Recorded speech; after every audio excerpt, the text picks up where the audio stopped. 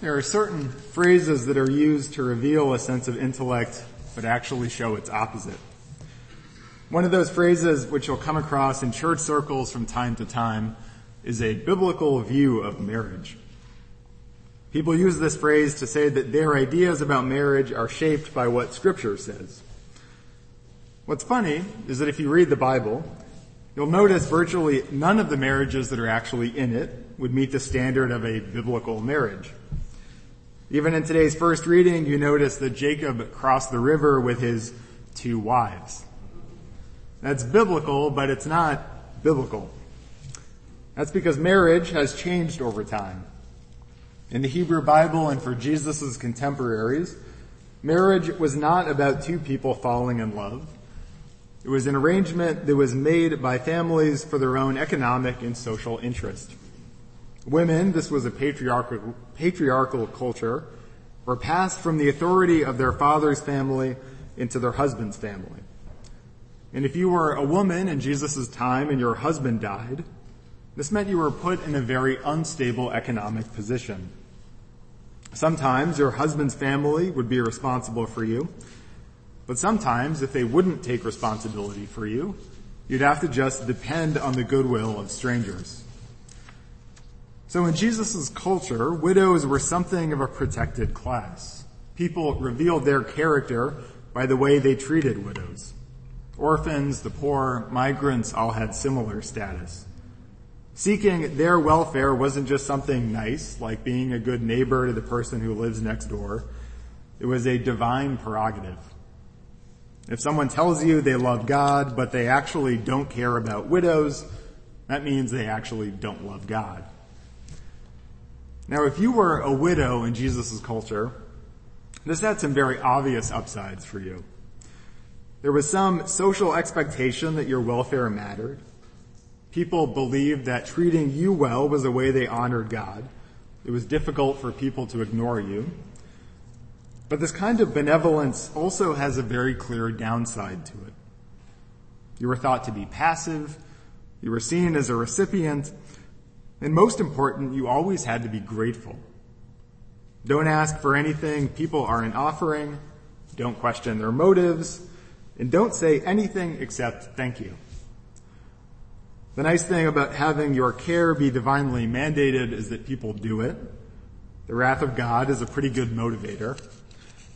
The bad thing is that the people who give to you often don't see you as a person who exists apart from your own giving to them. So the widow in today's gospel reading should give us pause, because she ignores all of the norms that her culture has set up for her. She's had some negative experience. We don't know exactly what it is. It's probably someone owes her money or something. And she goes to a judge, and in theory, the judge should rule in her favor. She has a fair claim. The community should be taking care of her.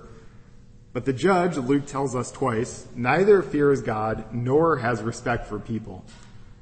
So the judge just ignores her. Now, based on what I told you a few minutes ago, what should happen next? If you're a widow and you can't get justice, you should depend on people's charity.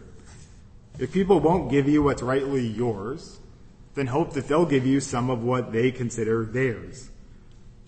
When the justice system fails you, just find someone with some extra income, someone who needs a tax write-off, or just set up a GoFundMe for yourself. And be grateful for whatever people give you. Is that what the woman in today's story does? No, that's not what she does at all. She goes back to the judge and pesters him again and again about her charge. Jesus' judge says that she's wearing him out by coming back again and again, but a literal translation of the judge's lament is something closer to, she will come again and give me a black eye. It's an exaggeration, but you get the idea. Now today, this woman would be called shrill or punitive or divisive, not a good role model, not likable, too cloying. After all, you get more flies with honey than with vinegar. But Jesus looks at her and says, this is actually the model of faith. Because she shows up again and again every day, no matter what other people think, and asks for what's rightly hers. And look at how the judge responds to her faithfulness. Does the judge think she's being faithful? No, the judge thinks she's being really annoying. And presumably that's what the other people in town thought too.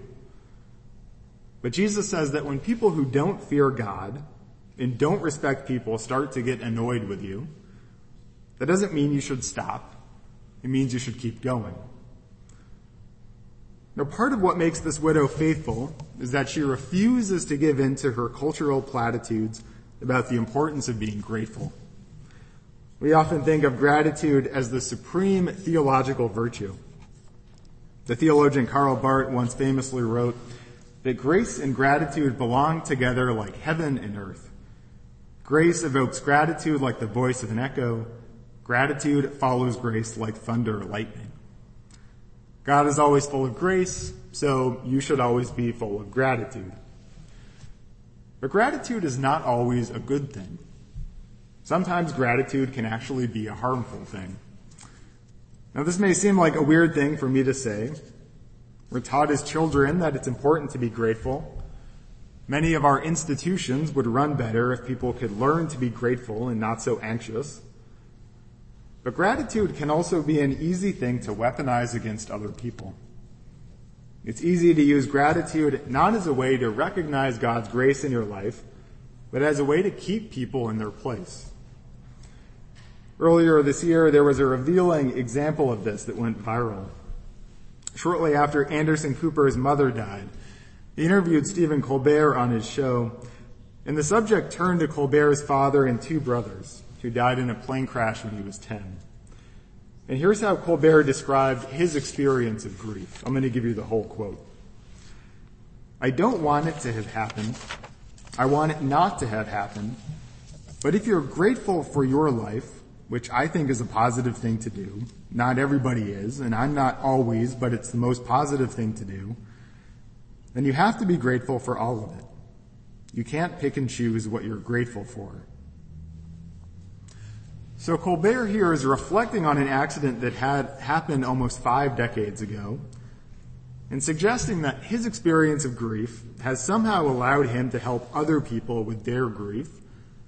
And so he can be grateful for all of his life, even though he didn't necessarily want it to turn out the way it did. So this is a fairly complicated point about his own ambivalence toward how the bad in his life has been used for good. When that quote was chopped up and sent out over the Twitter sphere, any of that nuance was lost. And the whole thing was reduced to that last line, quote, "You have to be grateful for all of your life. You can't pick and choose what you're grateful for." That's a very different message to send people. Instead of opening up a conversation with God about grief and what it means to receive a life that you don't always want, that's what Colbert is talking about. Gratitude becomes a cudgel that we use to get people to just shut up. Instead of gratitude becoming something that enriches your life, it becomes something that minimizes it. You can't pick and choose what you're grateful for. Stop being so annoying. It's fairly easy to think about examples of this. Think about the people we often label ungrateful. Immigrants who want to improve their communities are ungrateful for what they've been given. Athletes who don't stick to sports are ungrateful for how good they have it. Actresses who were sexually harassed are ungrateful for the breaks their abusers gave them. And sometimes we internalize those messages too. We have lots of people in our community with what look like pretty good, stable, fulfilling lives who struggle with depression. And even if they have the access to professional help, they don't seek it because they don't want to come off as, well, ungrateful. Ungrateful is basically just a coded way of saying that people are being uppity, shrill, selfish, which, as it just so happens, is what people thought about the woman in today's gospel reading. So what does the widow in today's gospel reading have to teach us? Well, the widow should remind us that living lives of gratitude does not mean that we can't lament or protest or, to use Jesus' phrase, cry out. To live lives of gratitude is to recognize that everything we have and are is a gift of God. So when we ask for the fullness of God's mercy, it means not compromising with half measures. When we ask for our daily bread, it means not settling for half a loaf. So be satisfied by God's grace, Jesus tells us, but stay hungry for God's justice. In the name of the Father, and of the Son, and of the Holy Spirit. Amen.